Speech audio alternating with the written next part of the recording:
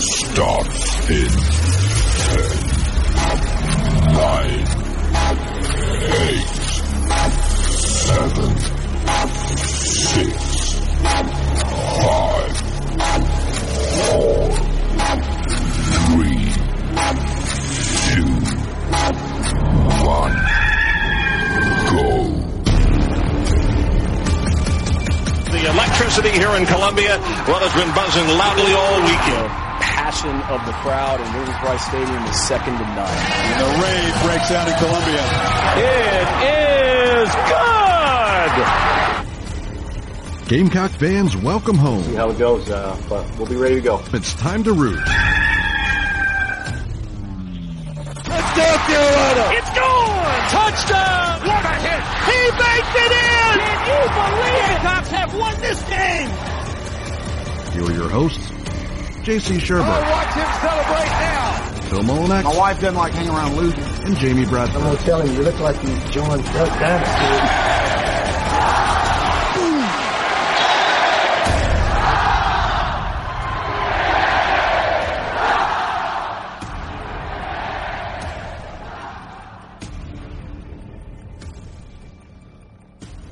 All right, greetings and good morning and welcome home inside the Gamecocks, the show, live from the Signorama Studios, the preferred sign partner of Gamecock Athletics, and now and moving forward, built by the Barn Dominium Company, the barndominiumco.com. They like to say welcome home, too, just like the Gamecocks do. If you want to build your dream home in the Carolinas, in Georgia, or in Tennessee, how does as low as $160 a square foot sound?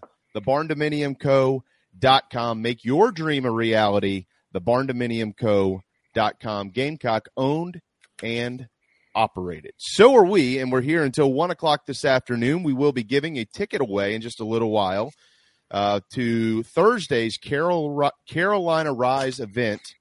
Carolina Rise Live event. Thanks a lot, JC, Mr. Tongue Twister. Carolina Rise, whatever.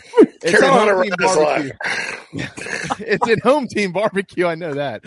We got one in Mount Pleasant on Saturday. I have not been drinking, I promise, but sure seems that way. So we're going to give a ticket away to that, courtesy of Sawyer Nix. He'll be here this hour to do so. We'll lead off hour two with Michael Bratton from That SEC Podcast. We'll certainly talk about the Gamecocks with him on the football side of things and take a drive around the rest of the SEC as well. Post-spring is upon us as we head into the summer and then, of course, into the fall. Plenty on Carolina baseball. The Gamecocks are off in the midweek, but they will be back on the field at 7 o'clock on Friday night. Quick programming note. Tomorrow at 11 a.m. or 11:05, we will be joined by head coach Mark Kingston. So they're in exams this week, and they've all gotten a little bit of time to rest. So the head baseball coach will jump in about 24 hours and spend some time with us. I don't know what weather god he or anybody on his staff ticked off, but bad weather expected again this weekend. In Columbia. They'll be able to get the games in, but they're just going to more than likely end up having to maybe move something around here or there. So we'll have to kind of see what happens between now and then. But nonetheless, looking forward to that. We'll get into some recruiting today, transfer portal stuff, and all this, that, and the other. I see that the Nana Sports chat box is already filling up with those questions, so JC maybe can provide a couple of answers to all of that. But with that said, good morning to Phil and good morning to J.C. Schubert. Schubert. Yeah, may or may not wear the hockey jersey in Charleston at the event Saturday, Jamie, just so everybody can get a good laugh. But, yeah, people were kind of I guess somebody was disappointed in Whittle with no football recruiting news in the VIP room. That's because there's not a lot of football recruiting news right now. Believe me, I've checked. It's kind of dead.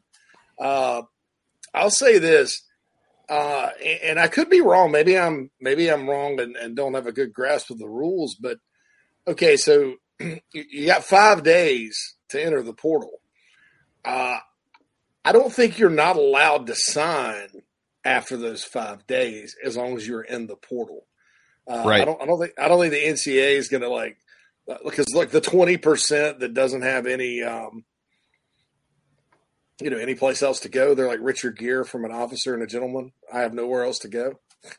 Yeah, guys. Those guys are like they're not going to like keep them from transferring if some school somewhere wants to take them. And my God, Deion Sanders has 147 scholarships open right now. He's not going to fill all those in 5 days. So I think that's what the deadline is. And I think people are getting confused going, well, oh my God, there's, whatever. There's all this, Carolina's got to fill these spots in 5 days. I don't think that's the case. No, it's not. The bigger surprise to me, guys, has been the outbound. And Jamie, you talked to some people, and I talked to some people, and I fully expected, I don't really have any names, but I expected there to be a handful of guys that left and got in the portal. There's been one. He's a walk-on offensive lineman. I think that speaks a little bit to the culture Shane Beamer's built. In some ways, I think maybe in other ways, it's just guys kind of trying to maybe figure out where they're going before they jump in, or maybe it's guys that we don't know quite yet if they're in the portal or not. And maybe they're planning on it. I don't know. I know this. I think that the attrition around here has been pretty much, I don't know, livable. You certainly would love to have Marshawn Lloyd back, I think, along with the two defensive ends, because it's kind of a situation where you're lacking for depth there. And when Marshawn's healthy, he's an elite talent. But there's other schools that have lost a whole lot more and had to go get a whole lot more. And I think Carolina will be fine. So I would just say patience to everyone. I think they're trying to. The staff is, they're not just going to go take a warm body. They can't help them. But trust me, they know what they're doing. And every time I think we all have sat here and gone, whoa, what are they doing? Then we all get blown away and surprised. So I think I would think, don't worry about it. It is a little odd. I agree with you that nobody's left yet, but they're not on our timeline. They're on their own timeline. So we'll see what happens. But Sonder asked if we're still in on McClendon. The Gamecocks are still in on McClendon. Yes, but that's a Colorado, Missouri, South Carolina, and that's an NIL deal. And who knows? Buy tickets to the event. That's all. No, and I swore I'd never say that. I mean, I don't mean it like that, because I think South Carolina fans have really stepped up with NIL, and people are starting to get a good understanding and all that. And honestly, the other thing about it though is when you have a player that may be worth X to one school, maybe not worth X to another. When you consider you got to spread money around, and you got other top players that get NIL. And I'm not saying that gets dictated necessarily by the coaching staff, because it doesn't. That's against the rules. But, I think that there's just so far you're willing to go for certain guys. And if you don't put some parameters on it, then your locker room is going to get all discombobulated, because you're going to get a guy that's making a ton of money. That's not like a DeCarrion Joyner who is his own enterprise, right? Or Spencer Rattler, who's his own enterprise. Sure. You're going to get out that's making a lot of money that's just kind of chilling, and he's not very good. And then the other guy that's really good isn't making that much, maybe because he's a freshman or he doesn't have his own enterprise or whatever. So there's a balance to all of this. So just don't think, oh, my God, Carolina got outbid by Missouri or Colorado if McClendon ends up there. That's true in a factual, literal sense, but let's don't take that as, oh my God, Carolina's broke again, NIL-wise, because they're not. We need more. You want to keep championship level baseball program going. There's a need for more. Keep football going. There's a need for more. Carolina Rise has actually helped men's basketball lately, so I never thought that was possible, but it kind of fit into the budget. So helping that program as well. So it's getting there, but don't be discouraged if McClendon takes the Colorado bag or whatever. Maybe he doesn't. I mean, he's a kid from Tucker High School, where Carolina's got a history lately of taking players, and South Carolina's closest to home. Why Missouri? I don't know. I see the draw of playing for Prime, and obviously there's a lot of spots open at Colorado right now, but they're going to get their head beat in next season. Trust me. For every other reason, but Shedeur Sanders, his son, isn't very good. In my opinion, I don't think he's a championship level quarterback. And it seems I was on 107.5 this morning. We were talking to Preston and Bill, and one of them said, it just seems like he's a helicopter parent that's taking it to the extreme. I'm like, dude, I was like, you need to compete in the Pac-12. I mean, and look, nothing against Shedeur Sanders is just fine. Don't get me wrong, but I don't know that I would call him elite. And he sort of just won the job. He's the quarterback regardless. It's like when you play Little League Baseball, like I did the year I hit 6 home runs. Oh, here we go. And the daggum, and then the coach's son got voted on over me to the All-Star game. I'll never forgive him for that. But I was a 6th grader. He was in 5th grade, right? How many runs did they allot you on that team? What do you mean runs? Yeah, that's right. Yeah. Like how many runs did they allow you to score each weekend on that team? Yeah. How many was too many? Did y'all ever run out in the first game, or did you have enough left for the second game? Oh, okay, yeah. Well, yeah, obviously I didn't have that many home runs in me that year. But, 6 was a good number. I mean, I think we only played 12 games, so 13 games, something like that. But, yeah, that was disappointing. But I would feel like the back of the other quarterbacks at Colorado right now. How are you supposed to land an elite? I mean, every other program in the country is starving for an elite quarterback. Deion and them are going out and recruiting every other position. And, so what I think? So he's 40. I just saw the number. The official number is 46. That's how many players have entered the portal. 46. I'm just going to throw this question out there. Okay, think about this for a second. If it was anybody else but Deion, remember when Deion was like, "Yeah, there's a new sheriff in town. If you're not good, you're gonna be gone." That type of thing.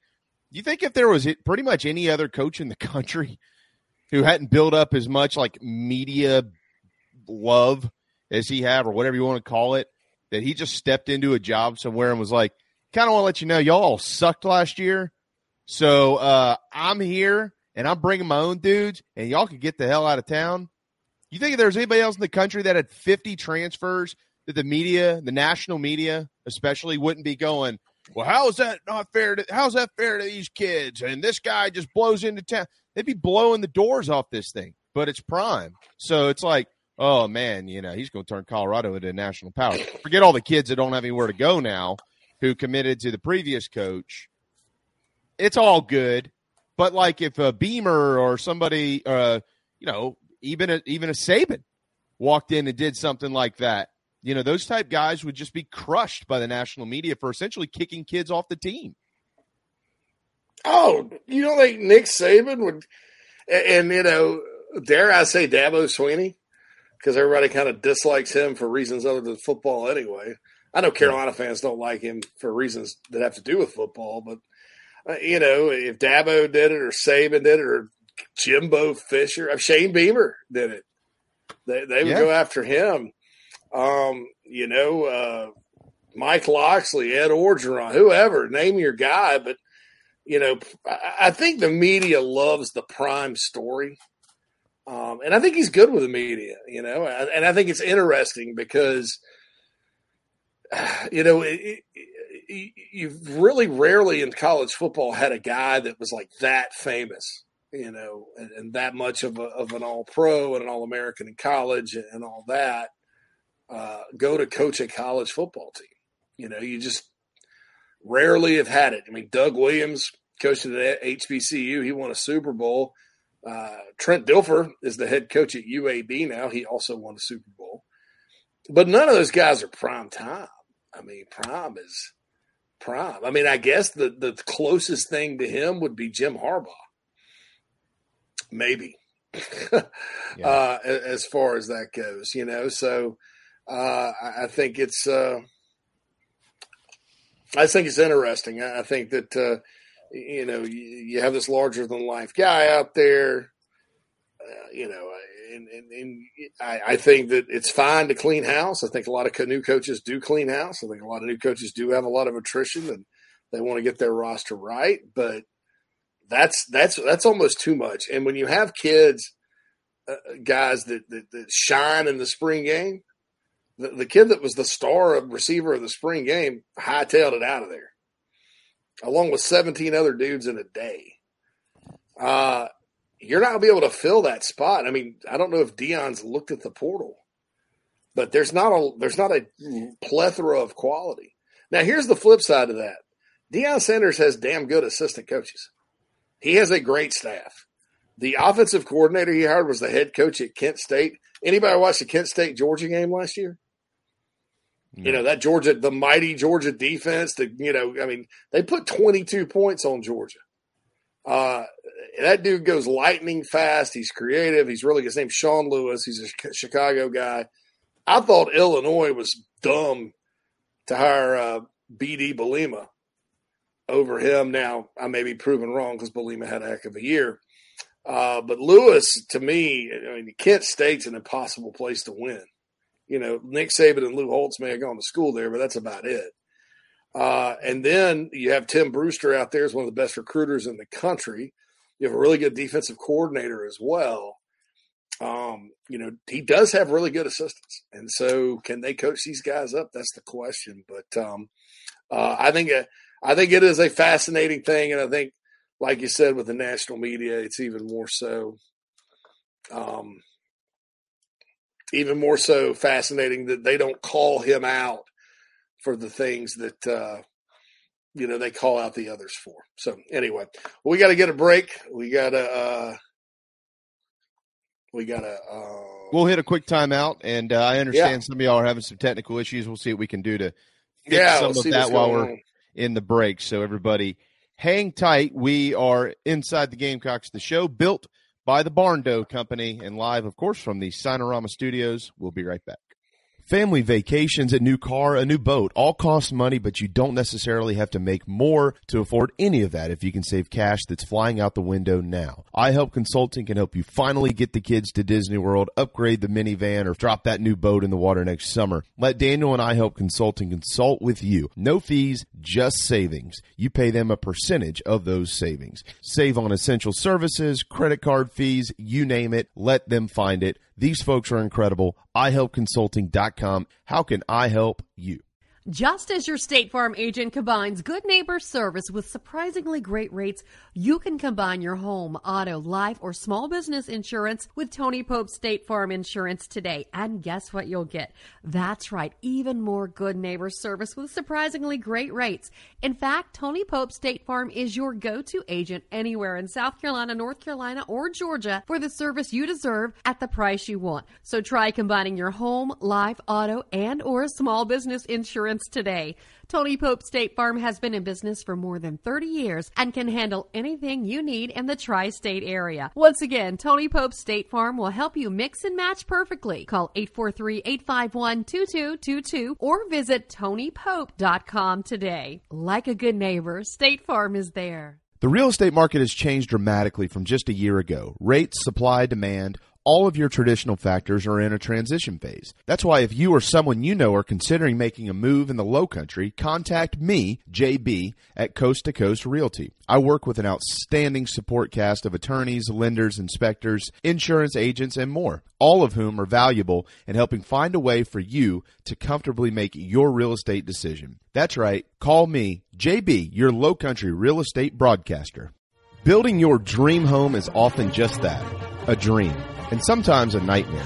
But at the Barn Dough Company, they commit to quality and build without sacrifice. Customization, open floor plans, limitless flooring options, maintenance-free and easy installation perks, and affordability are just a few reasons why they've been named one of the best builders in the U.S. Believe in your dreams. Visit thebarndominiumco.com. That's thebarndominiumco.com. The Barn Dough Company. Gamecock owned, Gamecock operated. Traveling to cheer on the Gamecocks? Reserve your hotel stay with Fan Plans. Your booking supports Inside the Gamecocks and the Big Spur, plus you still earn your hotel loyalty points. Visit fanplans.com/inside the Gamecocks. What's up, Gamecock Nation? This is Jakar Moore from the DMV, and you are listening to the show.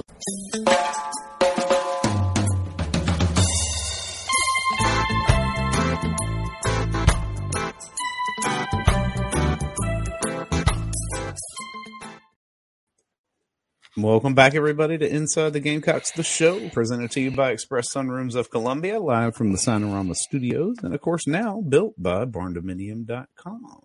Barndo Co. How do they want us to call that? Barndo Co., I think is the way it is. It's the BarnDominiumCo.com is how to get in touch with them on their website. And, of course, you can reach Express Sunrooms at 803-446-4662. And Cindy Searfoss, of course, for your upstate residential real estate needs. We'll be happy to take your call at 864-414-5271. Don't know what has been going on with YouTube here lately. I think I figured it wasn't on our. It wasn't on our end. It's on YouTube's end for whatever reason. If you just close it out and pull it right back up, it should work fine. Yeah, because I was testing it on my computer while live streaming it as well, and it was working, which was interesting because I was hearing us and then us 2 seconds later, and it's hard to keep up with what was going on.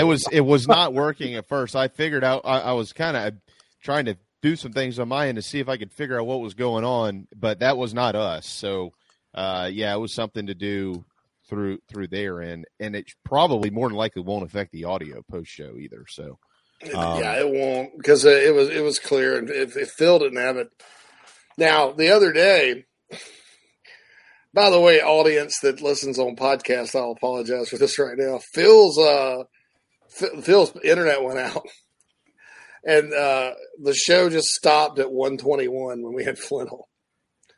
Wow. And the other 39 minutes just went into oblivion. So, but anyway, we still had a lot of people listen to it. They enjoy it. So, look, guys, it's we do our best. But when you stream something live from the Sinorama Studios like we do, that are in 3 different locations, sometimes things happen, especially when you're relying on YouTube and things like that. So, it's not how many servers we're bouncing off of.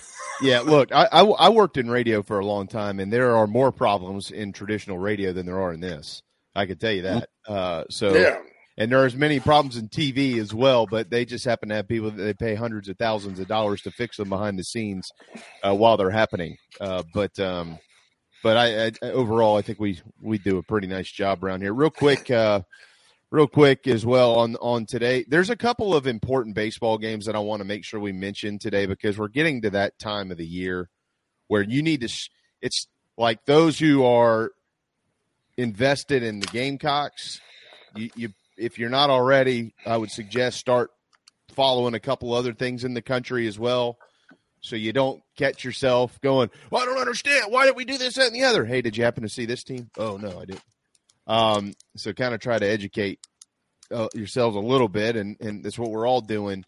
But there are a couple of big midweek games tonight. You got 20th ranked Duke at 9th ranked Campbell. And yesterday, I think it was Quantrell that asked us about Campbell and being a top 8 national seed. They've got on 9 losses on the year. Campbell's not going to be a top 8. But they could potentially play their way into a top 16 if things really kind of go well for them down the stretch.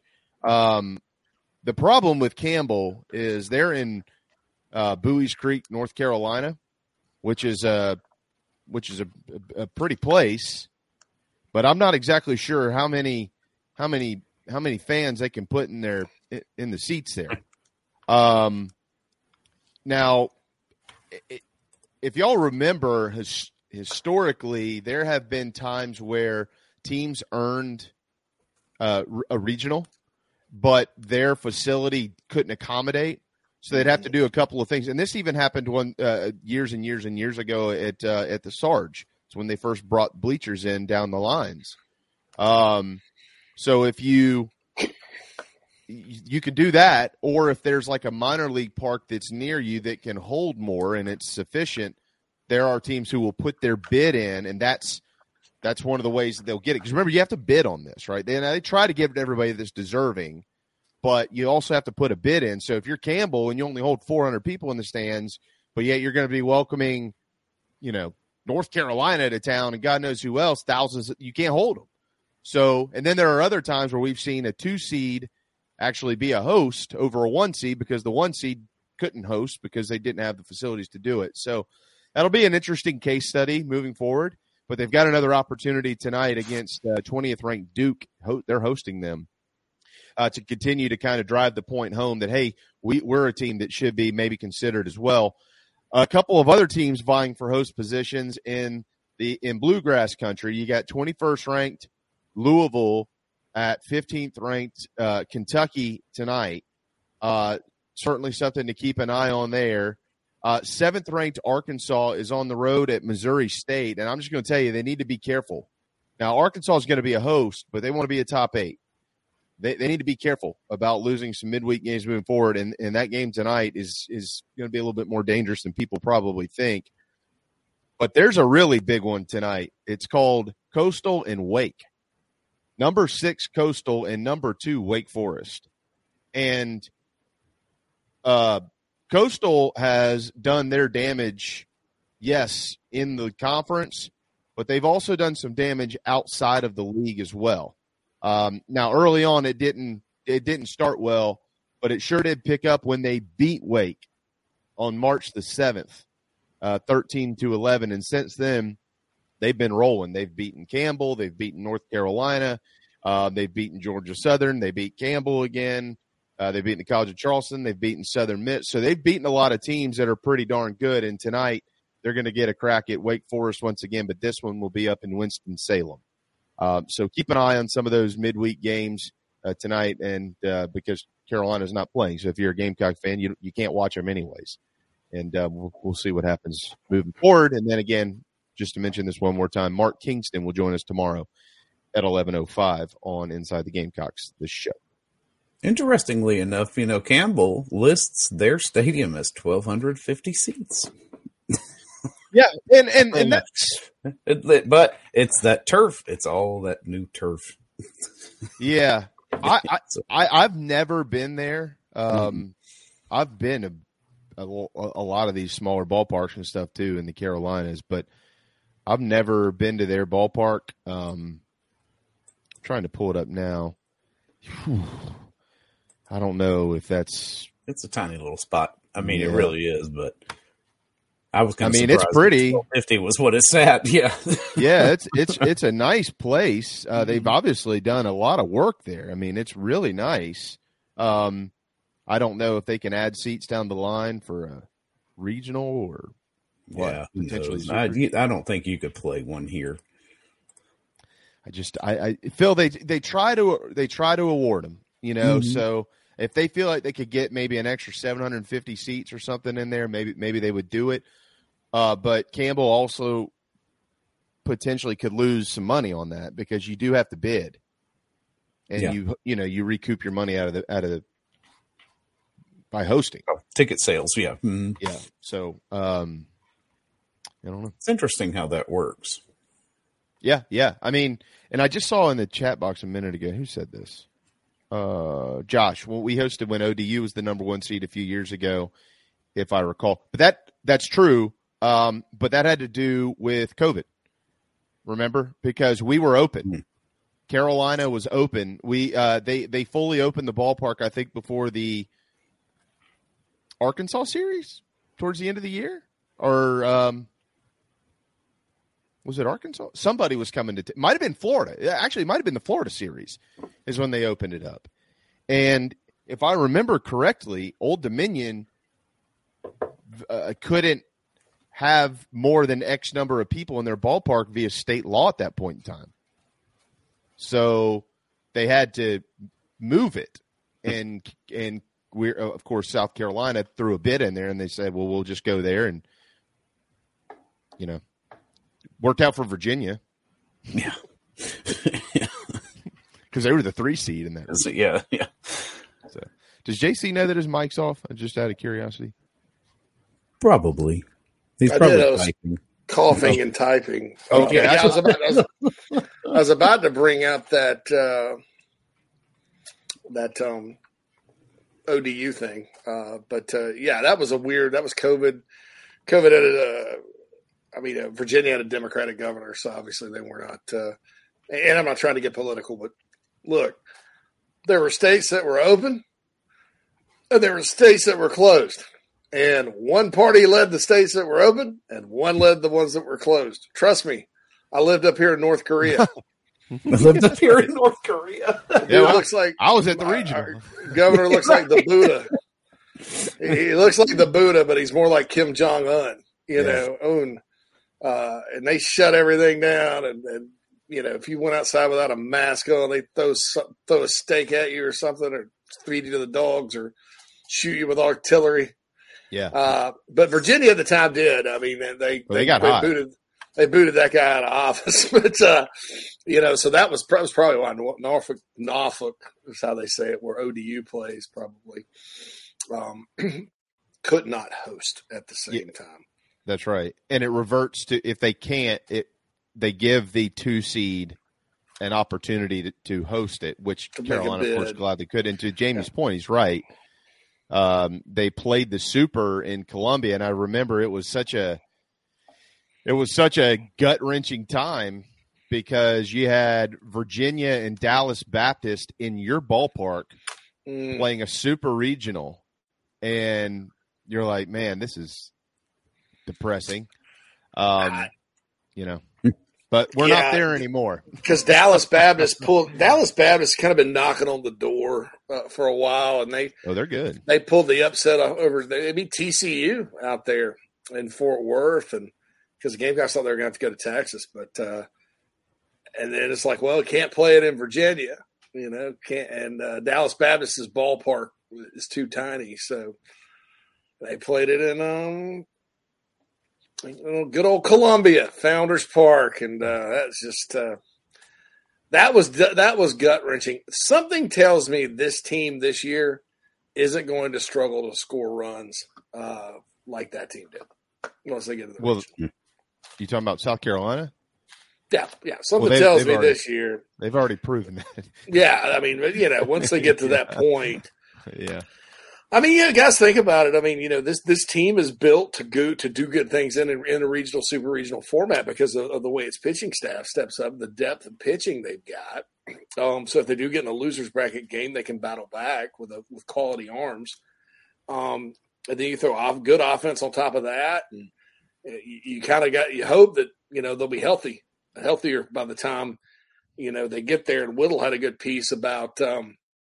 What is the coaching staff going to do when guys like McGillis get back and LaCroix gets back and all that? Well, they're just going to go with the hot hand. Who's the best player? We talked about that yesterday. The best at the time. Yeah. So I don't think you could realistically walk up to Braswell right now and say thanks, but you got to sit back on the bench. Like, no way. I mean, this kid's earned his time. Yeah, I mean, there's no question about it. So yeah, but that's the deal there. By the way, Dallas Baptist is in the top 25 this week. If anybody's, they have not lost in the month of April. Their last loss was on Friday, March the 31st at Louisiana Tech. Since then, undefeated. So they've got they're 31-9, 11 in the RPI, and trying to play their way into another host position. And we'll see what happens if they get there. I don't know. Yeah. That's pretty cool. That can't be true. 2 wins versus the RPI's top 50. They don't necessarily play like the best. Yeah, just 2. Well, they've got 10 they got 10 quad 2s. So I mean that's nice. I mean, but yeah, just 2. Oh well. I mean they're going to need more than that, but they're 31-9. And as I mentioned, they have I don't know how many games in a row that they've won, but it's a friggin' lot because they haven't lost this month. So hats off to those guys. Anyways, but they have not played a quad 1 game all year. Well, no, they have. They are okay. So So they just got bumped back a little. They're 13th in WarrenNolan.com. They are 2-4 in quad one opportunities. I don't know who those wins are against. Let's see. They're 0-3 against Southern Miss, so there's 3 of their 4 losses. Oklahoma State 0-4. They beat Oklahoma.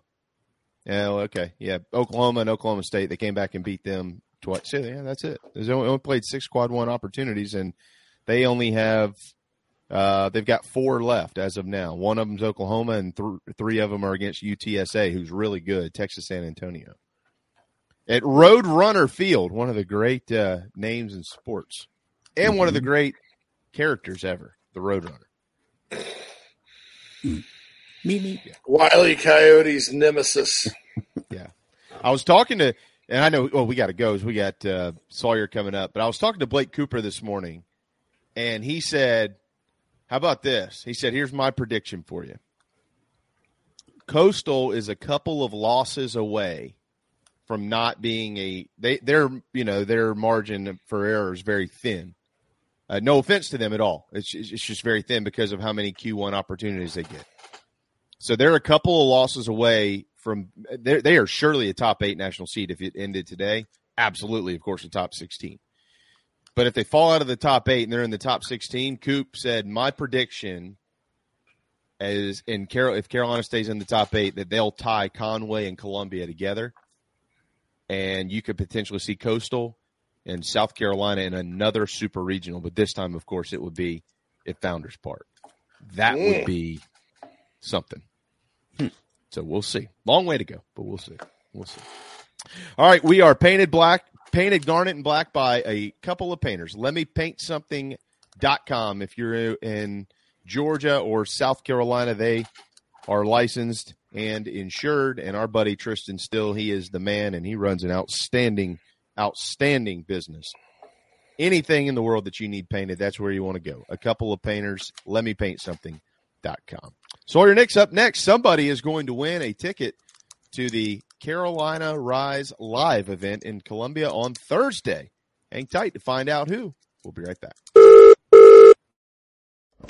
I don't know who you are. I don't know what you want. If you're looking for a karaoke partner, I can tell you, I can't carry a tune in a bucket. But what I do have is a very specific set of skills. Hang up now, and your IT nightmares will continue. But stay on the line, and I will find you. And when I find you, I will fix it. Thanks. I think I have the wrong number. I'm trying to call Matt at Heritage Digital. He has a one-price, low-cost turnkey solution for all my IT needs, and I'm sick and tired of my IT guy. So, yeah, 843-699-1001. This is 1002. Oh, well, thanks anyway. Don't be taken by some IT dude that talks a big game. Give Matt at Heritage Digital a call, 843-699-1001. Golfers and wannabe golfers, former Gamecock golfer Meredith Taylor is now a full-time golf instructor in the Midlands of South Carolina. In-person golf lessons are held at the Country Club of Lexington. Half-hour, hour, on course 9 or 18 holes. And if you're outside of South Carolina, Meredith conducts virtual lessons. Just send in your golf swing for analysis. Gift cards are available for in-person 1-hour lessons. Connect on Twitter at Mayor Taylor and find her online at McKellarEnterprises.org. Her email is on the website. Schedule your next lesson today with Meredith Taylor, former Gamecock golfer. Hey Gamecock fans, it's Evan Stowe from Gamecock Baseball. A couple of painters paint the show garnet and black every day and get the job done right at a fair cost. Go to LetMePaintSomething.com for information and an estimate. Go Cox. You heard Evan Stone, Gamecock fans. 10% off for military repeat customers or mention the show. Interior, exterior painting, fencing, cabinet staining, concrete painting, popcorn ceiling removal, and more. 803-522-6832. LetMePaintSomething.com. Don't you know, no. From the littlest chick to the big old cock, used to give. Here comes the West. Danny Hill. He'll run.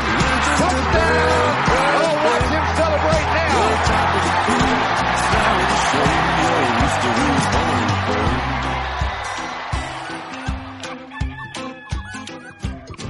Well, I bet you wonder when you win a lot.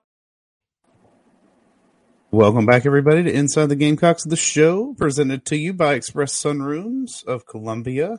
803-446-4662 is how to get in touch with John Barber and his team about how to bring some more sunshine into your life this summer. And, of course, the first hour of the show is brought to you by Cindy Searfoss and the Coldwell Banker Kane Realty team here in the upstate. 864-414-5271 is how to get in touch with her for all of your upstate residential real estate needs. And for some reason, we've lost JC, but I'm sure he'll be back from the People's Republic of Chicagoland. Yeah, they heard him. We're joined now on the McKellar Enterprises guest line by none other than Sawyer Nix for our Mental Edge this week. Good morning, Sawyer. How you doing? Good morning. Good morning. Doing pretty well. And our ticket giveaway. Right? That's true. That's true. We are giving away a ticket.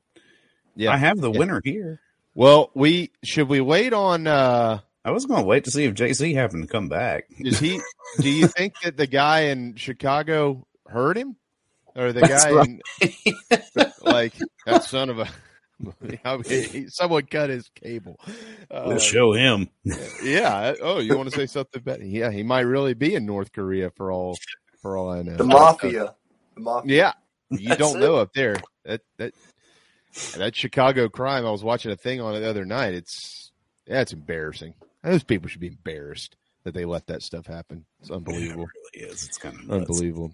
Well, Sawyer, so we do have the winner, and I don't want to make people wait around too long. So we told them when we were going to come back, we would go ahead and give a ticket away. So I'll just step back and let you two gentlemen take it from here. Somebody is going to head to Columbia's location of Home Team Barbecue in 5 Points and meet some Gamecocks.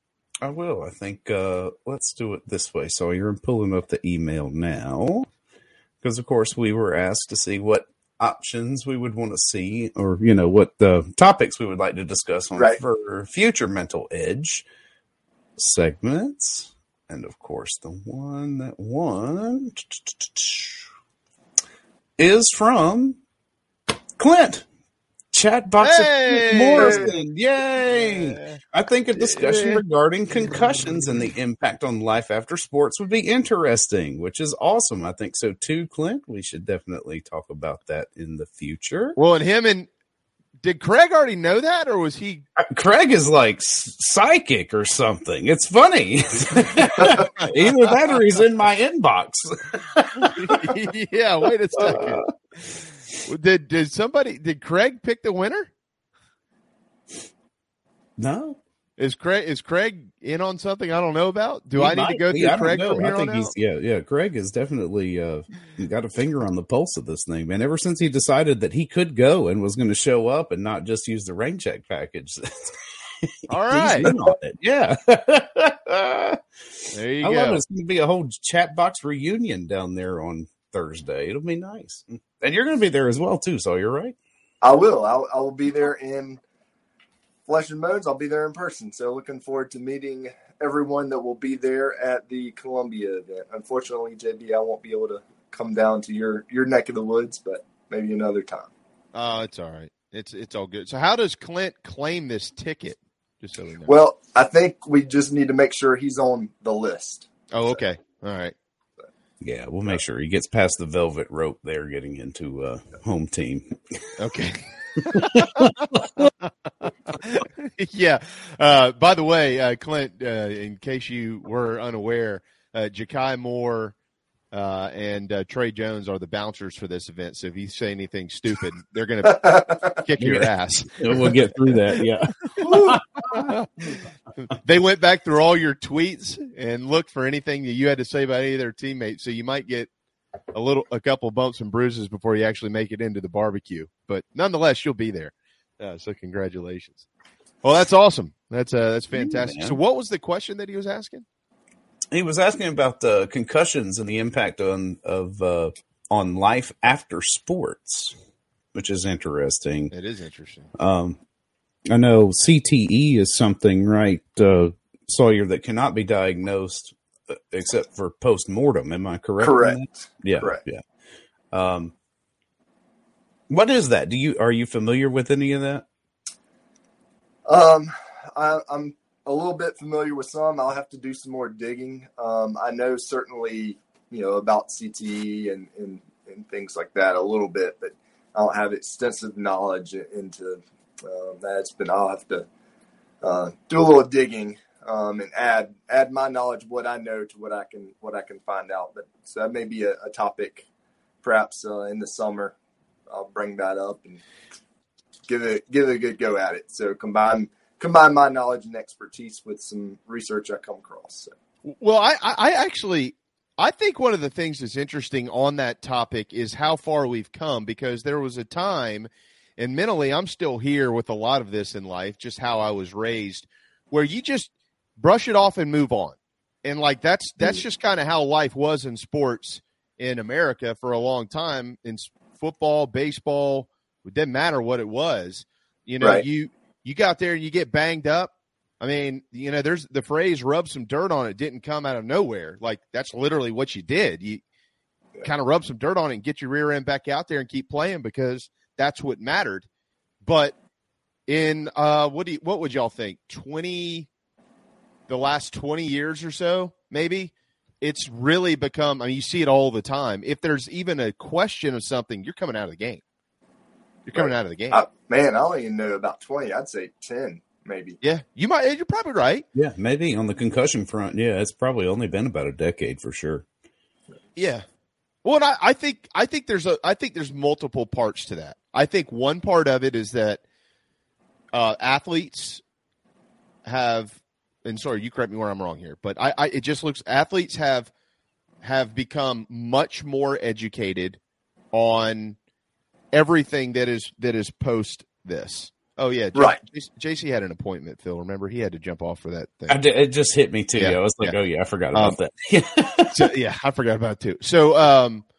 So athletes, they're started to become information and evidence that there are real issues.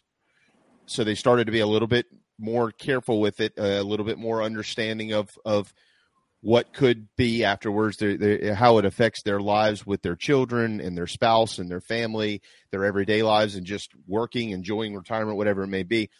But then there's another side to this too, that's a little bit more touchy, and that's the issue of money, because there are lawsuits flying all over the world on this subject and topic.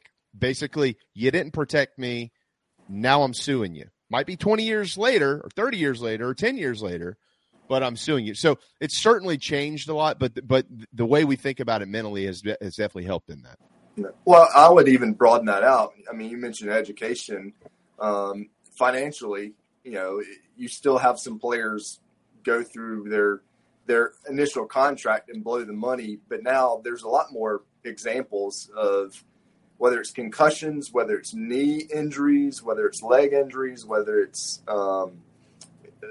financial, again, contracts. Players are having a lot more resources at their fingertips to decide, do I continue to be a third string and work around the league and try and make a roster, or have I put in my time and I need to move on, I want to enjoy quality of life with family. And I think that's you mentioned that earlier, I guess, in yesterday's segment with Coach Lee. I mean, what are we chasing? And I think players now have that much more information to make those decisions. Do they want to continue trying to make a name for themselves in whatever league they're playing in? Here we're kind of more the NFL and take a beating, or do you take the third string clipboard quarterback, and get a big check there? A lot of decisions to be made. I think Major League Baseball, certainly they make the money. I would not want their schedule, though. I mean, they start, spring ball, March, and they're going through potentially October. I mean, that's just, to me, that's no quality of life, playing that many games. And even if I was getting a great deal of money, I don't know if I would trade that. If you trim the schedule down some, start in April, go April to September or something like that. But just, players have to make decisions about so many things now, and CTE is one of those. And there's more resources, and we are our best resource. Insurance people will tell you that. It's not, necessarily other assets. You are your number one asset, and if you don't take care of yourself, you're not going to be able to enjoy life and take care of your family. Well, you're referencing the baseball schedule, weren't you? Well, yeah, Major League Baseball schedule. Yeah, that's what I figured. Yeah, well, so they added 2 years ago, somewhere in there, they added 2 extra weeks of off days throughout the season, which people are like, well, that's no big deal. Well, it is. It's bigger. It is a big deal. Like I'm not saying this isn't directed at you. Right. I'm saying that there were so many. There are 162 games packed in, like there's always been. Yeah. So when you add in 2 extra weeks of off days, it is a big deal. That's half a month. Right. Days where they get off, but you got to start a little earlier. And you're going to have to finish a little bit later. And remember, the playoffs are longer. I mean, I've got a boatload of friends, obviously, who've played in the big leagues. And it's really, there's no real consensus on number of games. I mean, guys that I know very well are like, 162 is fine. It doesn't bother me. And then there's other guys who are like, they need to probably trim it down to about 150 or 140. Yeah.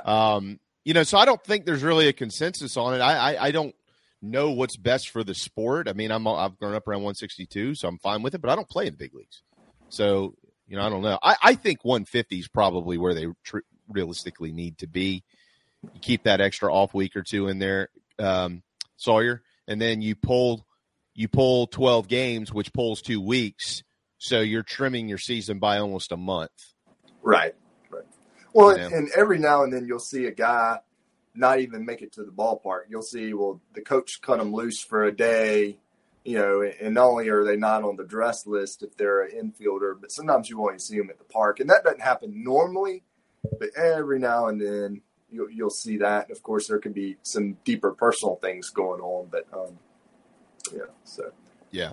I do see in the Nana Sports chat box here, Tay asked, speaking of player injuries, who was the Gamecock that broke his hand punching a wall several years ago? Yardcock, baseball player. Golly. I remember. Who was that? I'm not sure. I want to say it was Aaron Rawl, but I don't think I'm right about it. I do know this. In 06 or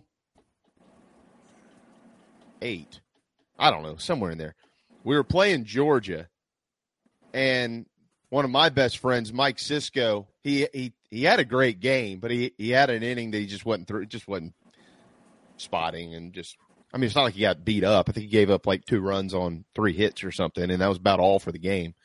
But he walked into the dugout, and the camera was right on him as the game was on TV. I think it was the 06 Supers, maybe.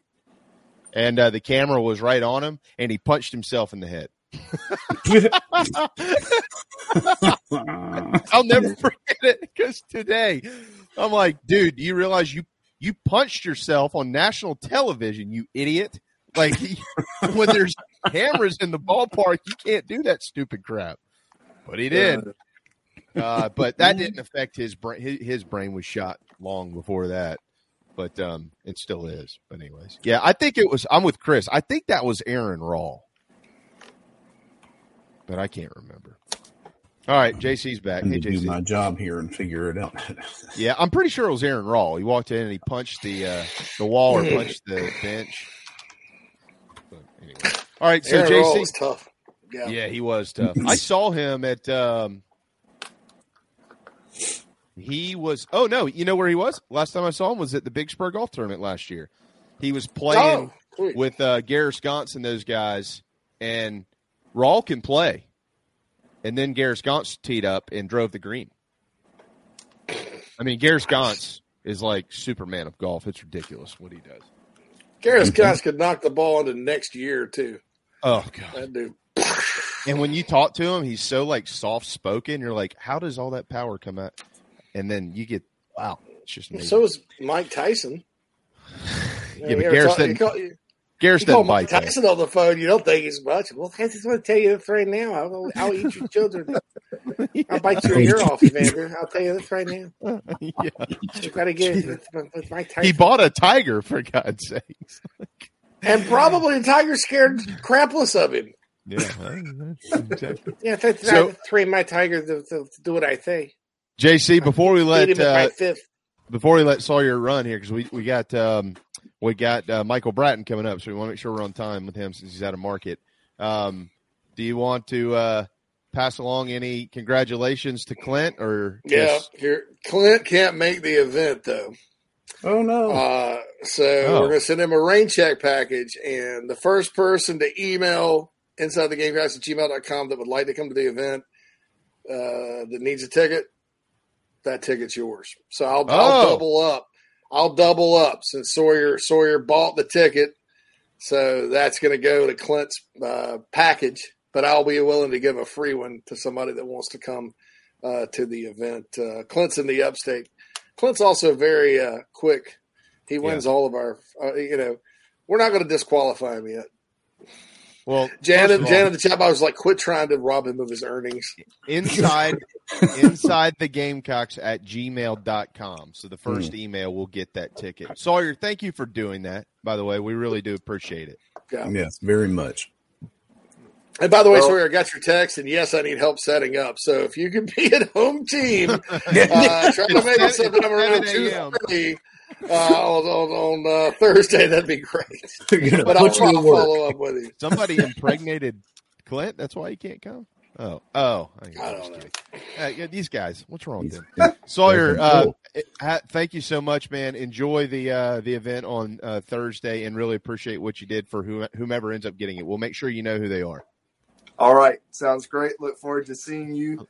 Phil, are you going to be there? Oh, no, unfortunately, I will not. I can't make either event. I'm very upset about it. But no, he's not. He didn't want to help set up. You're the only rookie that fell into that trap. So see you at 7 a.m. on Thursday. I do enough of JC and JB's grunt work. I'm not showing up to this thing. No, Phil and I have to work and stay and do this thing. JC gets to hang out all day. I'm just kidding. No. All right. Thanks, bud. All right. Yep. Have a good rest of the week. I'll see y'all next week, except for JC, who I'll see on Thursday. There you go. All right. Thank you. 12:01 on this Tuesday afternoon, though. Inside the Gamecocks, the show live from the Sinorama Studios and built by the Barn Dough Company. Michael Bratton from That SEC Podcast up next. What's up, Gamecock fans? This is pitcher Noah Hall. If you want some delicious food for your event, I suggest visiting nanasporch.com today to find out what they all have to offer. It's really good Southern cuisine based out of Charlotte, my hometown. I hope you guys go check it out. Go Cox and go Nanas.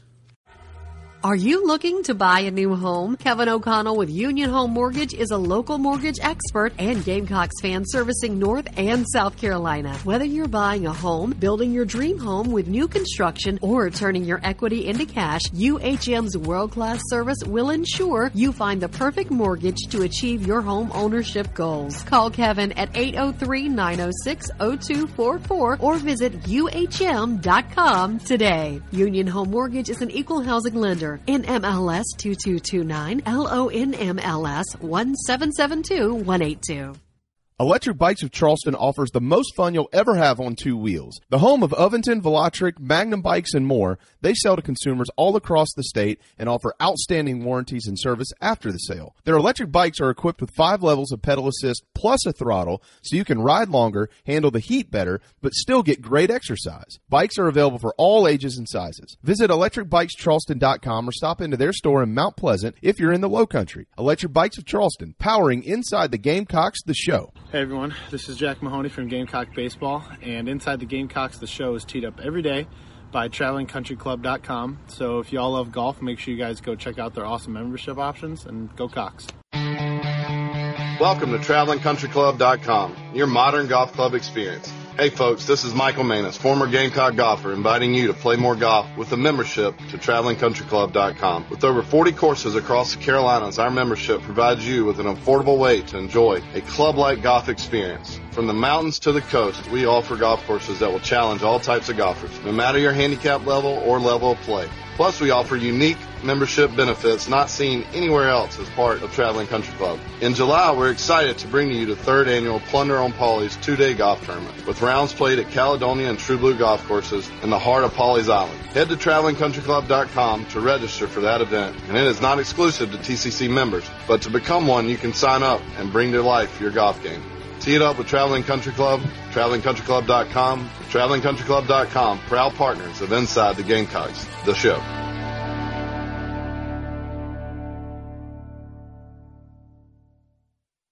This is Zachary Davis from Carolina Hoops, and you're watching the show with JB, JC, and Phil. Go Cox.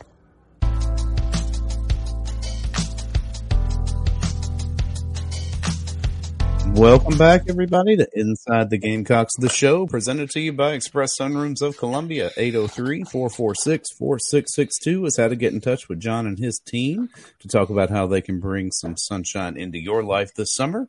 And we are joined now on the McKellar Enterprises guest line by none other than Michael Bratton. Happy to have you back, Mike. Good to see you.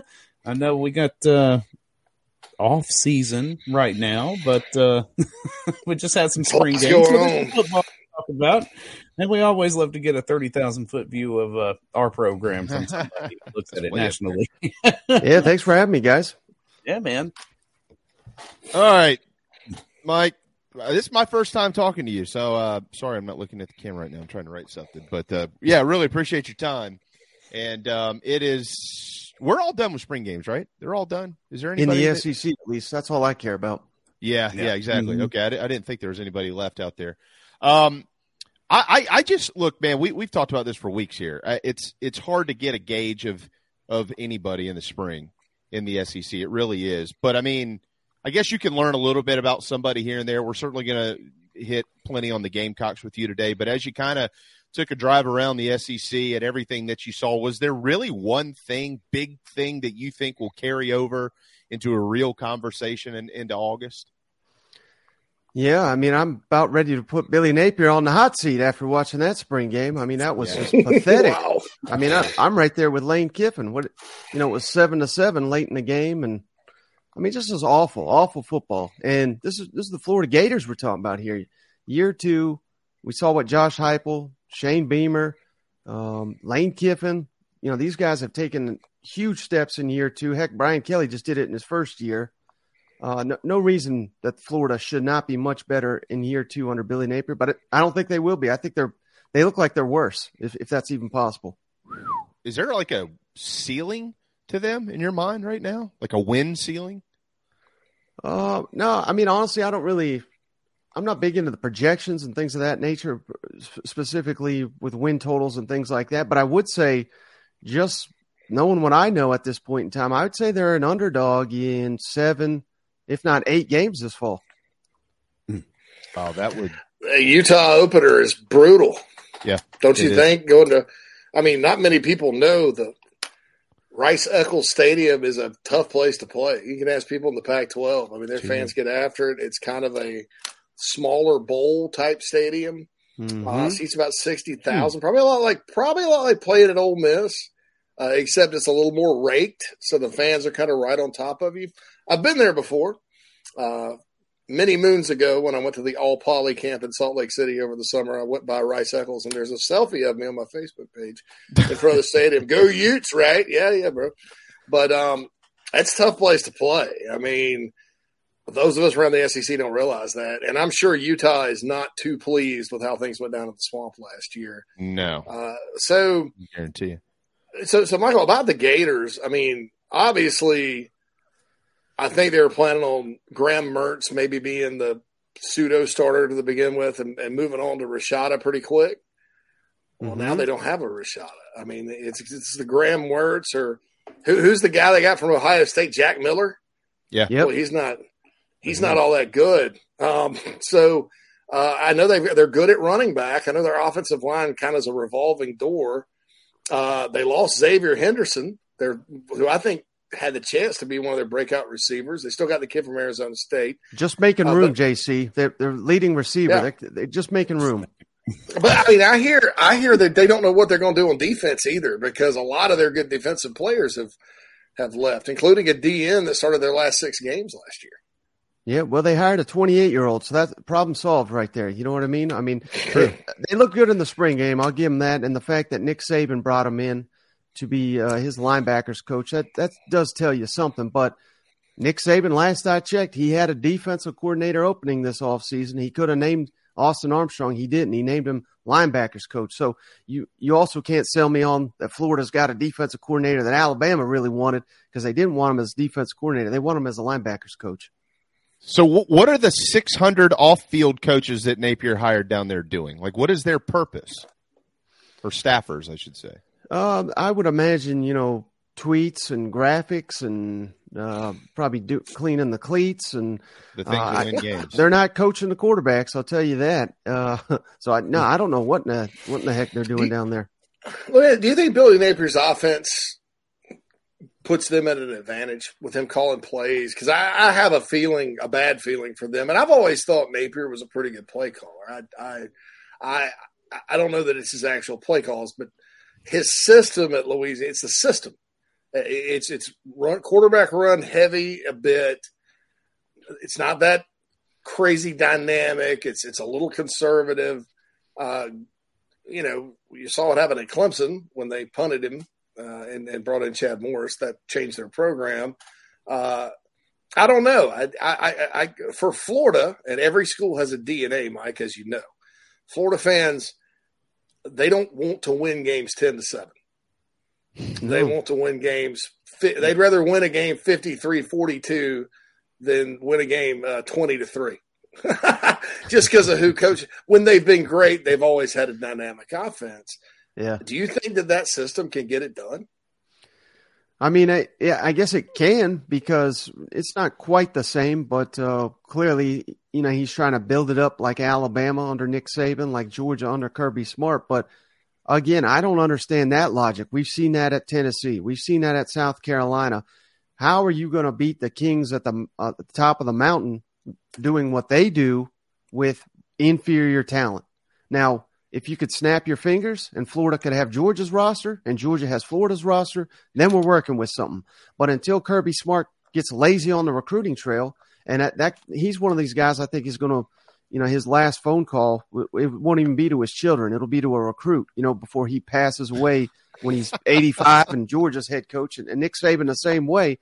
These guys are not going to let up before they are done. So, yeah, and to your point, I mean, I can't remember off the top of my head, but Billy Napier, I think, was 18-3 in one-score games at Louisiana. I mean, that's coaching right there. And that was a stat I was pointing to all offseason.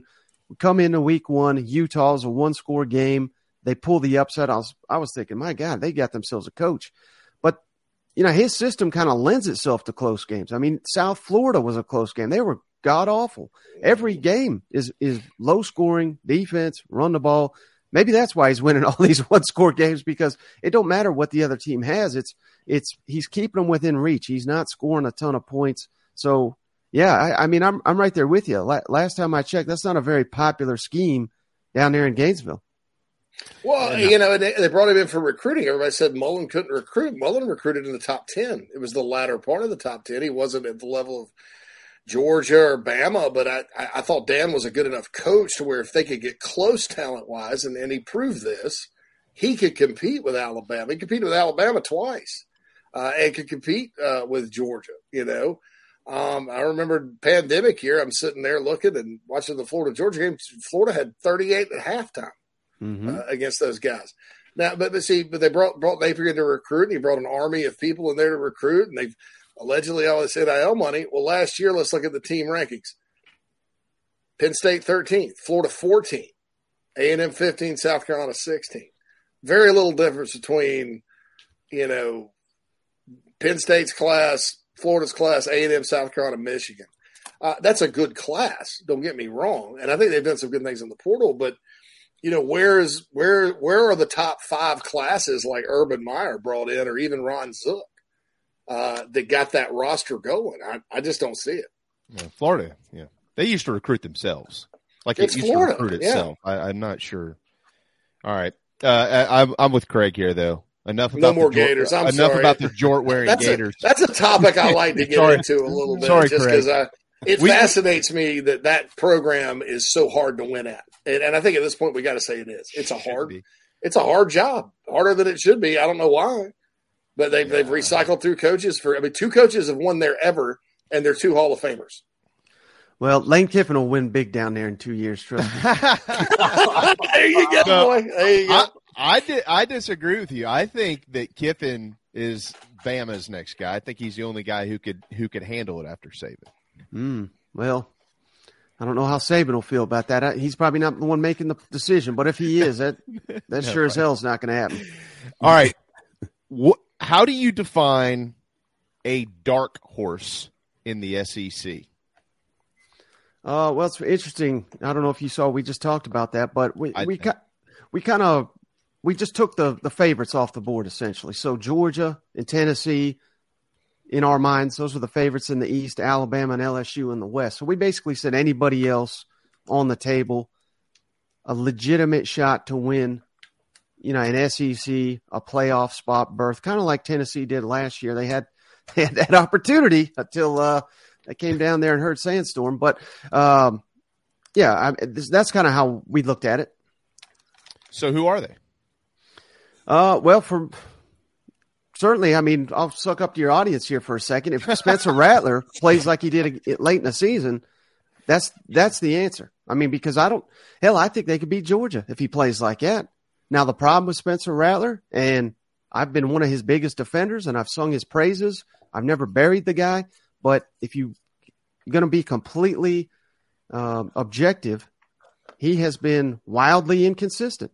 And this is not just at South Carolina. We can't just blame it all on Marcus Satterfield. This happened at Oklahoma, too. He got benched a couple times at Oklahoma. And the first time he responded incredibly well. The second time, obviously, he lost his job, but he lost it to probably the best player in the country. So there's no real shame in that. But that's kind of – I wouldn't go with South Carolina just because I don't know that we can get that consistent performance out of Spencer Rattler week in and week out in this new offense. Let's hope we can. If we can, that'll be the answer. But for me, out of the East, I went with Missouri, believe it or not. I think Missouri, I'm not sitting here projecting them to win the East or something. I'm not crazy, but they do got a lot coming back. I love the defense. Number 1 returning defensive production in the SEC. If they can nail the quarterback position, that's going to be a dangerous team, I think. And then out of the West, A&M was kind of an easy pick, so I didn't go with them. I went with Ole Miss because I am such a big Lane Kiffin fan, and he just always seems to, wherever I project him, they exceed those expectations. Hearing great things about Jackson Dart in year 2 in that system. Judkins, I think, is the best running back in the SEC. Pete Golding, I think, was a major, major upgrade at defensive coordinator. That's not to say Ole Miss is going to be some elite defense, but they just need to not be pathetic. And maybe they can finish the deal this year. Yeah, I remember you liked Missouri last year, and even though they weren't great, but they beat South Carolina, they beat Arkansas. You called them in the preseason to beat Auburn, and by God, I'm sitting there watching that game, Mike, thinking about you when Auburn miraculously won it on that fumble. I'm like, Bratton called this August 1st, okay? I think it was one of our first shows. All-American kicker missed a 20-yard field goal, would have won the game. And like you said, now I understand you get the ball batted out from under you. That happens. The guy was untouched and dropped the damn football in the end zone, touchback, lost the game. That's a game of inches, I guess, but I felt cursed that day. So you are a Gamecock fan. Alabama. All right. So the Georgia quarterback situation, I think Carson Beck's got it. Alabama's quarterback situation. I personally think Ty Simpson's going to win the job. He got hurt in the spring game, but Milrose intriguing. They got a new OC. What do you make of that situation at Bama? I mean, I just love that the excuses are coming already for Ty Simpson. I mean, my God, one bad performance. Oh, well, he was injured. I mean, I guess, there's some truth to that, I guess, but I don't know why that had to be shared all over social media this week. But no, I came out thinking the opposite. I mean, I think Jalen Milroe looked like the better quarterback to me, but that's not saying much because they're not bad quarterbacks by any stretch, but they were interested in Drake May before spring, and exiting spring, they were interested in Miami's Tyler Van Dyke. So what does that tell you? Nick Saban thinks, injury or not, they were interested in both these guys before Ty Simpson suffered this alleged injury. So, no, I don't think they have the quarterbacks to win the SEC, to win the national championship, and that's the only goal down there at Alabama. And, man, they've been slipping for a little while. I mean, people think I'm crazy when I say that, but it's evident to me. I don't know why it's not evident to everybody else. That doesn't mean they're going to be garbage or terrible or anything like that, but this is just not the dominant force in the SEC anymore, and clearly they've ceded that to Georgia. So I don't even consider Alabama the favorite to win the West. Speaking of garbage, A&M.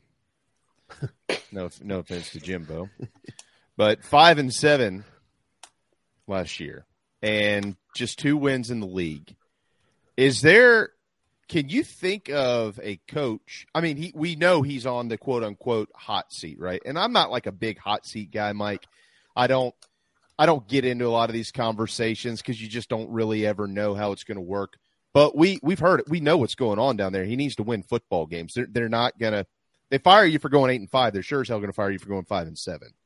So, but can you think of anything that is comparable to what was expected of him as a coach from what we've seen historically, 20-plus years in the SEC? Oh, this guy is a surefire home run, bang, bang, and then it just literally falls apart in front of our eyes. We hear about all this NIL stuff. I mean, there's a lot of stuff going on down there except for the winning the games part.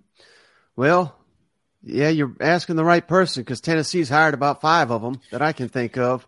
Muschamp, I mean, he was an epic disaster at Florida. I mean, he had the one good year.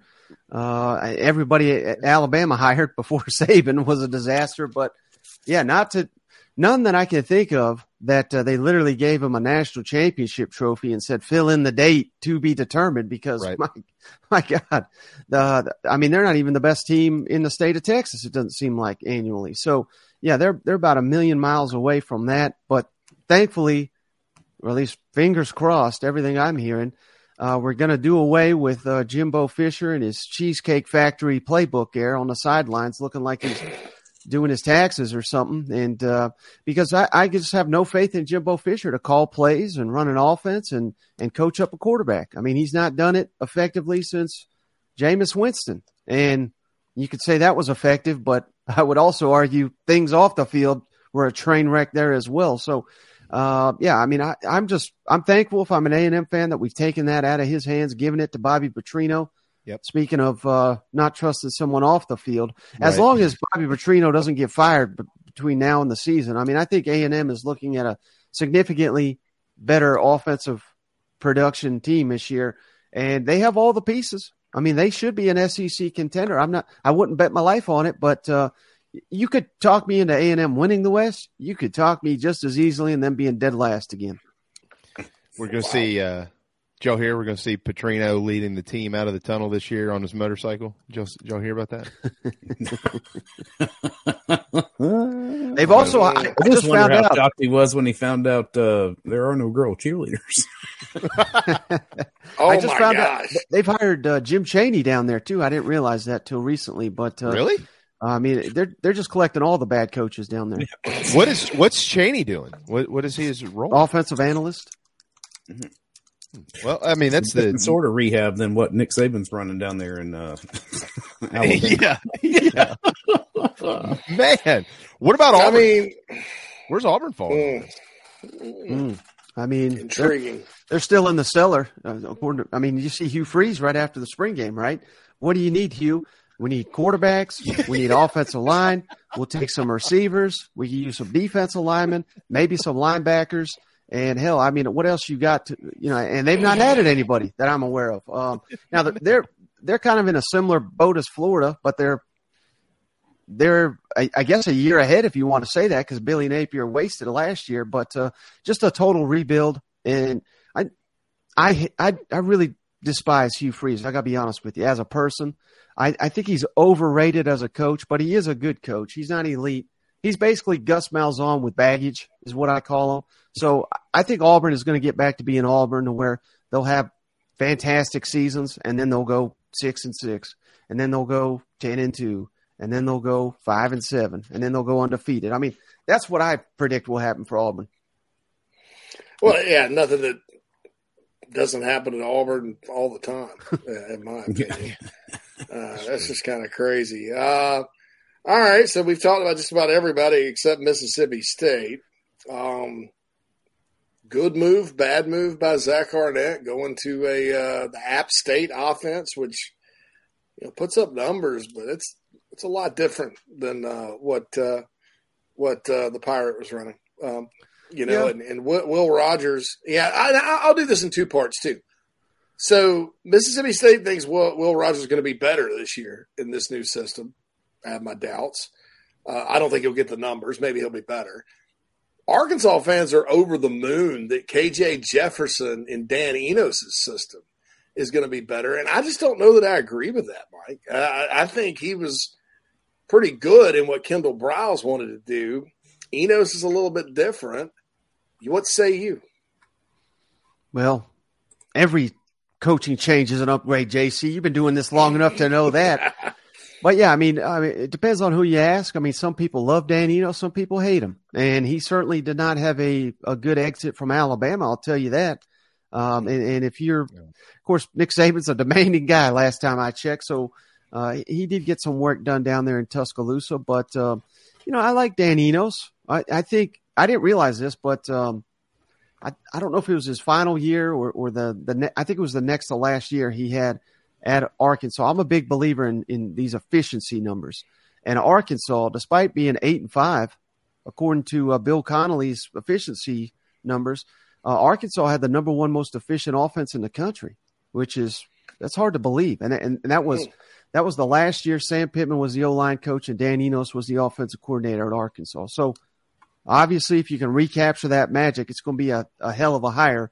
Now, what will they do after KJ leaves? I mean, that is a different story, because I think KJ is the best quarterback in the SEC. So I think even if Enos is terrible, I think they'll still be productive this season on that side, because they have such a good quarterback and a good running back. But as far as Mississippi State, speaking of A&M, I mean, it was that Appy State that got them, and that started the ball rolling for A&M having a horrible year. They went into College Station and beat them. So that's really the only game I watched of Appalachian State, but they looked good in that one. And I liked what I saw in the spring game. And I love Mike Leach. Heck, if you can see it here, we got honor Mike Leach every day on my show here with his book and everything. But the little known secret, I guess people don't watch Mississippi State football enough, but it was the offense that was holding them back the last couple of years. It was not great. It was the defense that was kind of keeping that thing together. And the fact that Zach Arnett comes in here and basically blows up the entire offensive staff, and he hired a bunch of people. Now, he didn't hire his buddies. A lot of these coaches that get this job, they hire these guys they GA'd with, or they went to school with, or yada, yada, yada. Zach Arnett went out and hired quality assistants that he's got no connection to. I think both of those things are great signs for Mississippi State. They have a lot of talent down there, particularly at the receiver position. Unfortunately, one of their key ones hit the portal, is now plays in Athens, Georgia. But they have a lot of talent down there at skill position, and they just weren't getting them the ball in Mike Leach's system. So I like this move. But to your point about Will Rogers, it's very interesting that they went into the portal and added Mike Wright from Vanderbilt. And I certainly don't think Mike Wright is good enough to unseat Will Rogers, but you could not get two more different quarterbacks than Will Rogers and Mike Wright. So I'm shaking my head at what in the heck they're thinking there. Either there's aspects of this offense they must not feel comfortable Will Rogers can run, because Mike Wright is an outstanding athlete, but he's not a very accurate passer. I mean, their skill sets are so different that's going to be one of the biggest mysteries for me this season is what they were thinking with that. And I have to think they have a plan for Mike Wright. I'm very curious to see what this offense looks like in Starkville. 9-4 last year at Mississippi State, and they opened with Southeastern Louisiana and Arizona. Should be 2-0, I would think, before getting LSU and then hitting the road for Columbia to take on the Gamecocks. You mentioned those quarterbacks. From a top down view and looking at the QBs in the league, your thoughts collectively on that group compared to last year, but also just standing on their own 2 feet this year. Yeah, I still have not done a full breakdown on some of the transfers, so I can't speak on the whole SEC, but I have started to watch Devin Leary from NC State, and I think he's an upgrade over Will Levis. I was never a Will Levis guy. I mean, he was a fine prospect. I just thought this was all overrated hype. We'll find out Thursday how right I was, but I mean, certainly Kentucky was awful on offense last year, so I feel a little vindicated there. So I think Kentucky can upgrade. Like I said, I think KJ is great. Jaden Daniels at LSU is another really good one who it sounds like he's taken his game to that next level. Year 2 is always good for quarterbacks staying in the same system with a new team. Spencer Rattler, we have to throw into that mix again.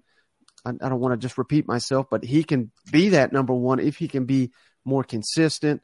But I guess going back to some of the teams I don't feel as good about, Florida, Auburn. I mean, I don't know what they have at quarterback. Texas A&M is another one where I like their options, but again, Jimbo Fisher has made the wrong decision at quarterback about 3 years in a row. If he makes a wrong one again, it's probably going to cost him his job. So there's a blessing and a curse to having 2 quality options at quarterback, particularly if you have no idea which one to put on the field. Well, we haven't, outside of Rattler, we haven't asked him anything about South Carolina. Any of y'all want to take that or? Yeah, your thoughts on what South Carolina needs to do to take another step this year. Obviously, they're recruiting really well in the top 10, and this is one of those classes, Mike, that you sort of look at it. Some teams are ranked highly right now with 10 commits, and 8 of them are 3 stars, and eventually they'll go down. South Carolina, it's the opposite. There's more talent on the way. I've kind of always thought the next step for Shane Beamer was to continue to get more and more blue chip high school players. Seems like they've done that. So moving forward, specific to this year and, the recruiting's going well and all that, but specific to this year, how do they maintain the momentum they have right now, in your opinion? Besides Spencer Rattler playing consistent, because that is a big key. I mean, I think they have to be improved on both lines of scrimmage. And that's the biggest question I've got for South Carolina, because it seems like in a lot of these games against upper echelon teams, they don't match up. They struggle to stop the run. They struggle to protect Spencer Rattler. And maybe it's not fair because, heck, nobody can stop Georgia, it seems like. But that game is flashing in my head. I mean, he was just getting harassed the entire time. I think that is the biggest concern I have, because I love South Carolina all around that. Quarterback, receiver, tight end, they've upgraded significantly. Great secondary, in my opinion. The best special teams in the SEC. Great home field advantage. Top 5 in the SEC, in my opinion. So, I mean, they have got many of the ingredients you want in taking that next step. But where everybody seemingly overlooks is the line of scrimmage. And I just don't know if South Carolina is there yet to be considered an SEC contender. That's, go back to Tennessee. That's where they really took a step up, was the offensive line last year. And their offensive line was incredible. I mean, go back and watch the Alabama game. They completely made Will Anderson, who all we heard about for 6 months was, he's the next Derek Thomas. I don't even think he had a tackle in the game because he was completely shut out by a dynamic offensive line. South Carolina needs something like that to happen to take that next step. I think personally, if they want to get to 9 wins, they need to book in their season with victories over ACC teams. I think that's really where it falls. I mean, you're going to lose games in the SEC. They're going to have to beat their Jacksonville States and the Furmans. But, Mike, starting with North Carolina and ending with Clemson, if they want to get above where they were last year, you got to bookend the season by beating the ACC. Agree or disagree? To get to 9 wins, so we're saying here, how many SEC wins is that? Would that be 4? Put them at 5. Put them at 5. Ooh. Yeah. No, I don't. I would disagree with that because that SEC gauntlet, so many tough games. I think they have to do even better than that. You think they have to win? You think they have to win more than 5 in the SEC to get to 9? Is what you're saying?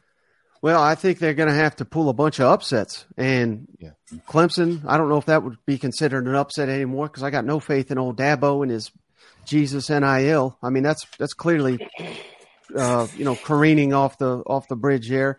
And then North Carolina, I mean, I don't know what they got. They got a quarterback. It's about all they got. So, I mean, those would be all right wins. But again, I'm not sitting here looking at the schedule, but Georgia that's an incredibly difficult at Tennessee, Kentucky, who they beat Kentucky last year, but they've struggled mightily. They flipped the A&M series, but that was a historically awful A&M. Can they do that again?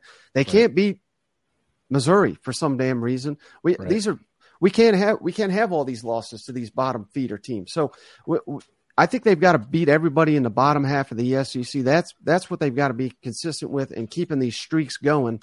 That's, I think, the goal for South Carolina instead of which I understand it. We all get fired up. Let's win 9. Let's win 10 up. I'll give it to you. But I think the more realistic goal is to keep those streaks going and reverse those trends, which those aren't on Shane Beamer. He's not the one racking up those losses. He's the one that's snapping these streaks, but he's got to turn them into streaks the opposite way. So I don't know if that answers your question or not, but that's kind of what I'm focused on with the South Carolina Gamecocks. Well, either way, it doesn't matter how you say it or how I say it. They got to steal 1 or 2 on the road in order to do something like that. So, and I wouldn't historically say stealing 1 at Missouri is stealing 1, but as JC points out all the time, and you just did as well, they got to beat those guys. Like, you can't have if you want to be a contender, or at least talked about in that conversation, whether you contend or not, we'll find out. But if you want to be in the conversation to be a contender, you can't have 4 and 5 game losing streaks to teams that are named Kentucky, Missouri, et cetera, et cetera. So, point well made. I think arguably the biggest. Well, this is not the right way to say it, but I think the game you cannot overlook if you're South Carolina is Mississippi State, because I think everybody is going to anticipate you lose to Georgia, and not everybody's going to have you anticipating losing at Tennessee after you just destroyed them. But Neyland Stadium, that's a tough place to play. I think fans will forgive you, but if you drop at one in the middle there, Mississippi State, I mean, I think the outrage. Even if they win every rest of their game, I mean, they're going to have to hear about that for the rest of the year. I don't think you can sleep on Mississippi State. Like you just said, they won 9 games last year. I realize there's coaching turnover, but this is – I think they have the longest streak in the SEC outside of maybe Georgia of going to bowl games. So this is not like some team that you can just guarantee is going to be a W. I think September is huge for South Carolina because you got North Carolina, Mississippi State, Georgia, and Tennessee.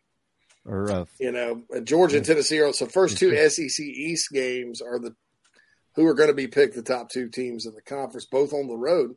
Neyland, like you've mentioned, is South Carolina's played a lot of close games up there over the years, a lot of losses. The wins 16-15, 14-3, 15-9, all ugly, and the last 2 have not been close. Muschamp's last trip to Neyland, and then the infamous let's let Jordan Birch throw a halfback pass and get boat raced off the field game. Yeah. We'll see. We'll see what happens. I think South Carolina in those 2 games definitely will have to take its offense. They're going to have to put points on the board. You can't. You can't match. You can't not score against Tennessee, and you certainly can't sit there and match Georgia defensively. And you make a good point about Mississippi State. I've always liked Zach Arnett. I've always thought he's a good coach, and certainly the App State. Won 9 games. The App State offensive system is one that if you run it right, it's a lot of outside zone. You mentioned Mike Wright coming in there. I think eventually he'll be a great quarterback for that system. But see, you can use a Will Rogers or a Mike Wright. That's the beauty of it. You can have a dual threat guy, and you can kill him that way. But you can also kill him with a guy that can throw it. So it's a beautiful offense. It's a beautiful offense, Mike. So anyway, well, man, we appreciate you joining us, man. It's been too long. It's been too long. Yeah, absolutely. Thanks for having me. Yeah, well, next time we'll keep you for a full hour. with no commercial breaks, co-host credit. Yeah, no payments, nothing. We're not going to do. We're just going to just keep you. You don't have any choice. That sounds about right. Nah, I really do appreciate it, man. That SEC podcast is special, and we got a lot of people around here that watch it pretty much every day. So thank you very much. Absolutely. Take care, guys. There you go, Michael Bratton. We kept him probably 15, 20 minutes longer than we probably should have, but JC, checks in the mail. So I never tell people how long we actually want them for. They just agree to come on the show. So, I mean, if you get mad about it, that's fine. Hey, I mean, if you only got 30 minutes, you only got 30 minutes. You should have said something. I told King, I was like, we'll have you out tomorrow by 11:20. So I'm on the other end of you. Yeah, that one. I mean, that one I could respect. Yeah. The ticket has been has been claimed. Sawyer's ticket's been claimed. Yes. Bill has won the ticket. Okay. Bill is a buddy of mine from Columbia, and so and a member of Carolina Rise and a member of the site and all that good stuff. So congratulations, Bill. Congratulations. He jumped on it quick. So Sawyer, you've done your good thing, and we got another person in for the event Thursday. Plus Kreger's going to get a fantastic rain check package in the mail to go along with the other 37 things we've sent him when he's won contests. So, but I'm sure you'll like this one, Clint. Brandon, I was bummed that year Brian Van Gorder hauled butt on us after a week or so. You're the only one in the fan base that's ever looked back and said, I really wish we could get that damn Van Gorder back in the saddle. Van Gorder went to crap after that. He wasn't even good at. He had a couple of decent years at Notre Dame, but anyway, we got to get a break, don't we, Phil? Yeah. Oh yeah, we're a little behind. Yeah. Yep. All right, let's roll. And we'll be right back to talk more about Brian Van Gorder. If you're in the upstate of South Carolina and are in need of residential real estate services, Cindy Bass Searfoss of Caldwell Banker Kane is for you. Ask her about the village at Creekside, all of her listings. In my hometown of Spartanburg, South Carolina, right there on Daniel Morgan Avenue, married to a lifelong Gamecock fan. And many of our listeners have already bought homes from her and been 100% satisfied with the detail and care she uses. Cindy Searfoss, 864-414-5271, Caldwell Banker Kane in the upstate for your real estate needs. Coach O here, and when I'm not eating average jambalaya or celebrating endless summer in Destin, I like to eat pimento cheese straight off the bucket. And the only pimento cheese I like to eat is from Nana's Porch. It's award-winning, it'll melt in your mouth, it's good on a cracker, it's good in a bowl. It's good on a piece of bread. Also, don't forget Nana's Porch has a hell of a food truck. It's award-winning as well, and they're here for all of your catering needs. So get online, nanasporch.com. It's good. Coach O signing off. Endless summer, go Tiger. The preferred sign partner of Gamecock Athletics is Signorama Columbia, and they should be yours too. A full-service sign company that handles design, production, install, and service, Signorama Columbia has helped to bring to life the perfect vision for so many all across South Carolina. Owned and operated by proud Gamecock alumni, they can handle all types of signage, including interior and exterior, vehicle graphics, and more. Go to Signorama.com and find a West Columbia location, or call them at 803-407-9284. Bring your brand to life with Signorama Columbia, and go Gamecocks. Hey man, are you sick and tired of your business computer guy? Yes, he takes forever to call me back and doesn't always respond to the requests. Yeah, same here. I'm paying him good money. I constantly have issues, and I'm worried he's not backing up my network and securing it properly. You know what, Phil? Let's ask Stone Blanton. Hey, JC and Phil, if you want a solution to your IT problems, give Heritage Digital a call. Our boy Matt Odom has a low-cost, one-price solution that will get you running right. Call 843-699-1001 or heritagedigital.com and ask for Matt. He will hook you up today and tell them Stone sent you. This is freshman All-American Nicky Memorial of the Carolina Gamecocks, and you're listening to The Show with JC and Phil.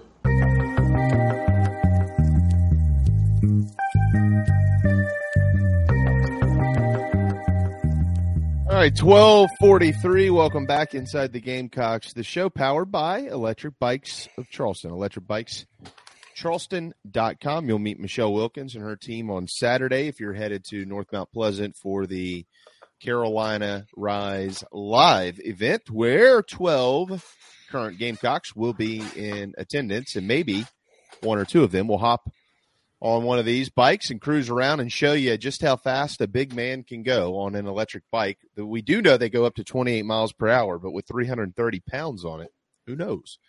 But we do know this. Everybody comes from all over the state of South Carolina to buy at Electric Bikes. Electric Bikes, Charleston.com. Somebody asked earlier, how heavy are they? They're actually not that heavy. I mean, they're heavier than some like normal, like light bikes, but they're really not what you would think they are. And they actually build some that fold up, and you can put them in the back seat of your car or in the trunk or wherever you want to put them. It's pretty impressive. ElectricBikesCharleston.com. Of course, they are partnered with Charleston Fitness Equipment as well. So if you need something for a home gym or you own a business or whatever it is, that's where you want to go, right there in front of the town center in Mount Pleasant. I just need to mention. I want to mention a couple of things real quick, and then JC have all the fun you want with Brian Van Gorder. He's certainly a main topic these days. But when we were talking about Florida, I mean, it's we'll see. I mean, you just don't ever know. I didn't think that they would win Game 1 last year, and they beat Utah. Then they proceeded to be fairly terrible from there, but they did whip Carolina's rear end. But let's just say, for instance, that they open the season 2-2, which is very possible because they've got to go to Salt Lake, and then they come home and they play McNeese State. They welcome Tennessee to town, which, if you ask today, that certainly seems like a game that they're very, very capable of losing. And then they've got Charlotte. So let's just say in those first four, they're 2-2, okay? Then they go on the road to Kentucky, where they have not had a lot of success lately. So let's just say they're 2-3. You probably don't know this because I doubt that any of you have Florida's schedule memorized. But anybody want to take a wild stab at who their sixth game is inside of Ben Hill Griffin Stadium? Alabama? No. Auburn? It's an Eastern team. In Ben Hill, you can't say Georgia. It's just obviously not them. Right, Vanderbilt. Does anybody remember what happened in Nashville last year? Oh yeah, that was. I tell you, when you watch that game, like that whole. Maybe I should get like extremely pessimistic and negative more often because, like, after watching that game that day, and then the Gamecocks were coming up against Tennessee. I was just like, man, South Carolina, I cannot believe, they lost to this Florida team, blah, blah, blah. Well, then what happened. The season changed in a blink of an eye. Of course, I took a lot of solace knowing that everything that we said on the show all season long ended up being exactly right. And that's all they had to do. But anyway, Florida was not very good. I don't know what happened in that Gamecock game other than a terrible offensive game plan. In other words, you knew you struggled stopping the run. You knew they were going to run it right at you. Couldn't stop them early, obviously. But you needed an offense to counteract that. And Carolina got no offense all day. I mean, they were shut out, which is embarrassing because Florida wasn't very good on defense. And watching that game, and then you're like, well, and then Florida kind of rallied, and, they played a pretty good Florida State team within a touchdown and put 38 points on the board, lost 45-38 in Tallahassee in what was a pretty good ball game. And then the negative sign for me, and this happens to Florida coaches a lot, didn't necessarily happen to Muschamp because it happened to Urban Meyer. It didn't happen to Spurrier, didn't happen to Muschamp because Muschamp was taking it in the opposite direction. Happened to McElwain, happened to Mullen, and now in year one happened to Napier, they have a problem with kids just quitting and culture, I think, in that program. And if you look at it, it's sort of true because you kind of look at it and you're like, look at how many opt-outs they have every year. Look for bowl games. Look at how many transfer portal guys they have that just up and leave. I mean, there's no – and Napier's been probably more egregious than Dan Mullen in this department. And so, and then so Florida goes to Las Vegas, but they're the first Las Vegas Bowl team. They go to play the Beavers of Oregon State and just got their asses whipped up and down the field by the Beavers badly. That wasn't even a game. And it's because a lot of their players are missing whatnot. And so whoever's going to win at Florida has to solve that. They got to get back to the swagger and the togetherness that they used to play with. When Spurrier had great teams most years, when Urban Meyer had championship level teams, those teams may have been full of unscrupulous individuals and human beings, but they had on the football field, they played as a team.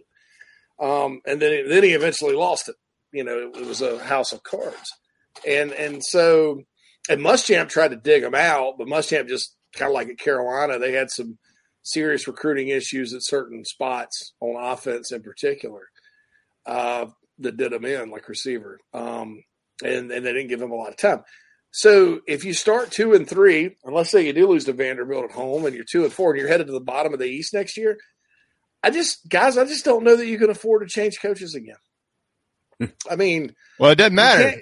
That doesn't matter though, because they will. Yeah, they don't care. Yeah, I mean, after all that money you spent too, I mean, and the sheer embarrassment that's taken place. Then after that, I don't. Here's the thing, because after that they come to Columbia, and then they got Georgia, Arkansas, at LSU, at Missouri, Florida State.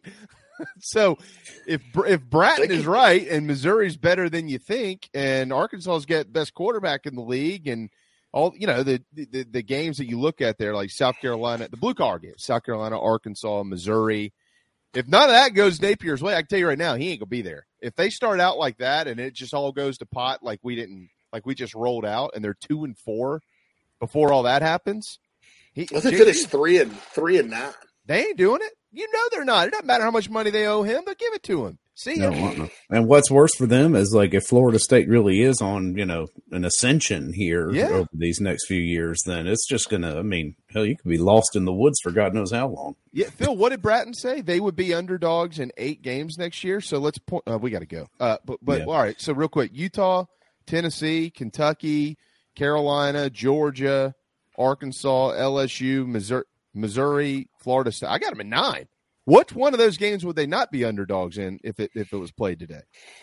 I mean, well, yeah. So you got to go 2 Kentucky, 2 Missouri, and 2 South Carolina. That's it. It's different when they're because they play Georgia on a neutral site. When those tricky games are on the road, and those teams are arguably better, it's going to be iffy. I mean, Will Muschamp did not get fired after going 4-8, but he was mandated to win like 8 or 9 the next year, and he only won 6. Unfortunately, I had a game canceled in true Muschampian era fashion. But I mean, heck, Dan Mullen won double-digit games his first 2 or 3 years, and then went to Atlanta. McElwain went to Atlanta the first 2 years, and then the third year got fired. I mean, I don't know. I mean, after putting out all that money. And you look, and the recruiting, at least numerically, is not better. It's worse, or slightly worse than what Dan Mullen did. You don't have an exciting offense. They do have a 5-star quarterback coming in the next class right now from Texas. But he's going to play for Lane Kiffin. Yeah, what are you going to do? I mean, I just, I somebody told me this. And at the time when Carolina was kind of like, well, it's going to be Napier or Beamer or Scott Satterfield, right? Somebody told me this, and it's a smart person that people would know if I said who he was. Why would you want to hire the offensive version of Will Muschamp after that did not work at South Carolina? And I don't know. I was like, well, he worked for Saban, but he also worked for Todd Graham and Dabo Swinney. And is Napier that guy? I think Napier's that guy. Just from what I see so far. That doesn't mean that it can't work eventually in time. And, I like Austin Armstrong, by the way, as a good young D coordinator. But is he in the best position right now for it? He's got to be a savior. We got to hit a timeout. Let's confirm. I know. I think what Carolina needed, Carolina made the absolute right choice with what this program needed. Not that Napier win 10 games, but this year, whatever.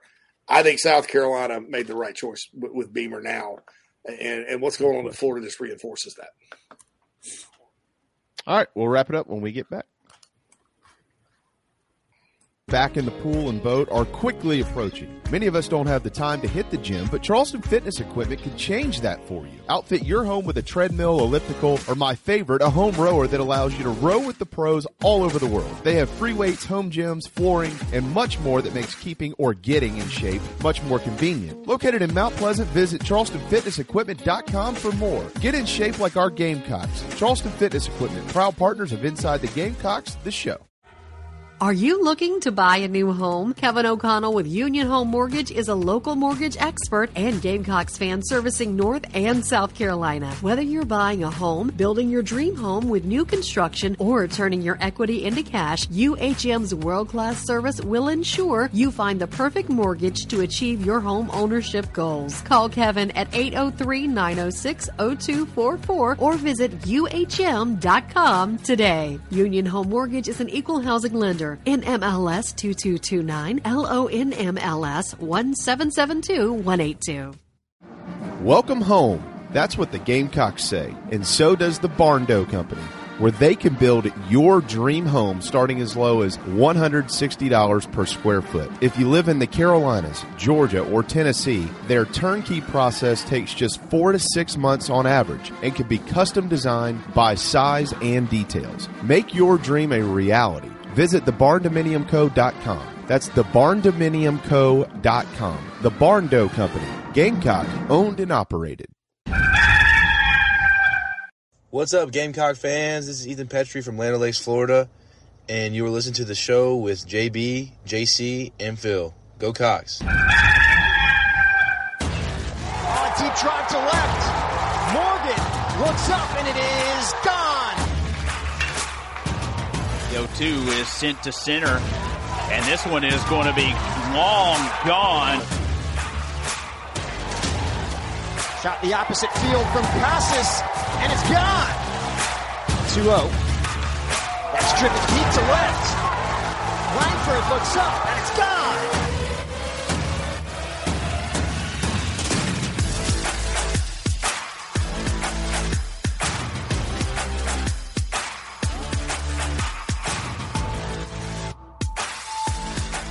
Welcome back in, everybody, to Inside the Gamecocks, the show, presented to you by Express Sunrooms of Columbia. 803-446-4662 is how to get in touch with John Barber and his team to talk about potentially enclosing a porch or a patio for you to enjoy the summer bug-free.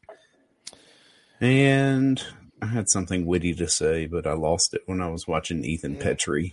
I was like, look at that. Well, the good news is I'm so happy he's on our team. Yeah. The good news is the head coach of Ethan Petrie's head coach will join us tomorrow at 11:05. His name is one Mark Kingston. So looking forward to that. Looking forward to JC getting down here as well. Can't wait to see him on Friday. I think, JC, I'll see you Friday or Saturday. If not Saturday morning. I mean, I'll definitely see you Saturday.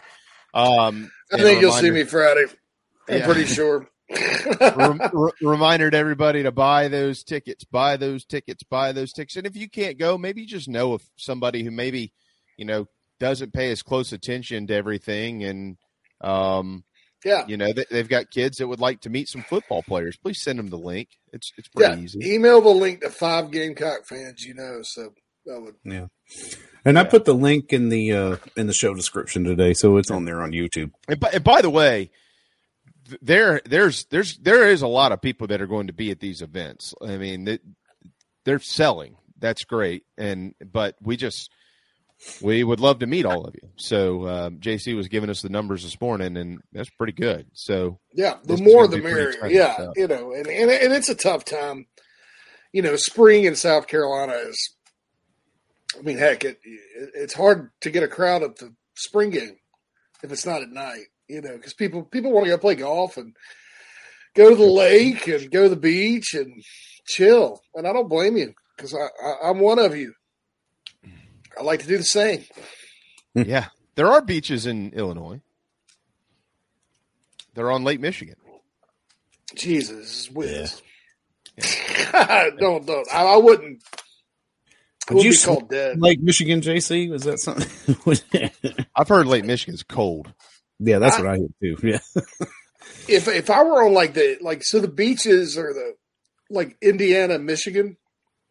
If you go to the east. You get to like New Buffalo, Michigan, and kind of that west coast of Michigan.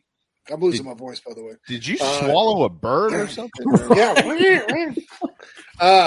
You get to the west coast of Michigan, it's beautiful. It's a beautiful lake area. But Chicago? No. How about no? No, I wouldn't be called dead. And then the beaches downtown have youth rallies, you know, at them too. So stuff goes down there, you know, on the south side and all that. Stuff goes down on the Isle of Palms these days. So, I mean, you know. James says it's a long way for home team in Mount P. James Island boy doesn't leave the island often on the weekend. We're looking forward to seeing you. Well, I guess the team closed. Everyone but Flyers. My understanding is no. Is what now? Do what? Home team barbecue closed to everyone else during the event. My understanding is no. We're going to have a spade. But there'll be people there. Well, I mean, with all due respect to Mr. Churchill, you're coming all the way from Chicago for this event. So I think he can make it from James Island. I got to come from Johns Island. It'll be all right. Little. I'm going to be Ubering. I think, well, at least part of it. So. You're going to be like the drunk guy that got his Uber from like North Carolina to Delaware or something overnight? No. I did take an Uber from Atlanta to Greenville one time. That was fun. You'd be like the drunk guy that, called an Uber and slept through him being there. Yeah. Or you could be like my friend Michael who called an Uber the other night and fell asleep. Yeah, that's what Phil was referring to. Yeah, I was. Or you could be waiting call anybody out by name. You know, I don't care. You could be waiting on Uber with your friends at their place, and they pop on Raiders of the Lost Ark, and you look up at the TV and ask them, "Is this regarding Henry? Is this regarding Henry?" Yeah, that did happen. Yes, Phil knows. Phil knows that. So a few years later, I took a picture. I was at Toys R Us. I took a picture of the Raiders of the Lost Ark action figure, and I was like, I made a meme. Excuse me, sir. Where are your regarding Henry action figures? Regarding Henry. It's amazing. No, Reform Manhole, I am not going to be at the Carolina Rise events. I might give everybody an opportunity to actually meet me in person at the opener. Yeah, the VIP tailgate. Don't forget that. That's going to be lit. And that's more of a party. This is a fundraiser. That's going to be... Lance Player will be at the VIP tailgate, I have a feeling. Yes. But Latte, you talking about Latte Lance? Latte Lance. One event at a time, though. But I am starting to wrap my head around that one. So. Okay. Well, I know I'll be there, so. It'll be awesome. Thanks to Sawyer and Michael Bratton from that SEC podcast. And tomorrow at 11:05. Mark Kingston, and whatever else we can get figured out between now and then. Thanks to all of you, as always, and, of course, to JC and Phil for being JC and Classic Phil. Inside the Gamecocks, the show, built by the Barn Dough Company, thebarndominiumco.com, and always live from the Sinorama Studios. See you tomorrow at 11 on Inside the Gamecocks.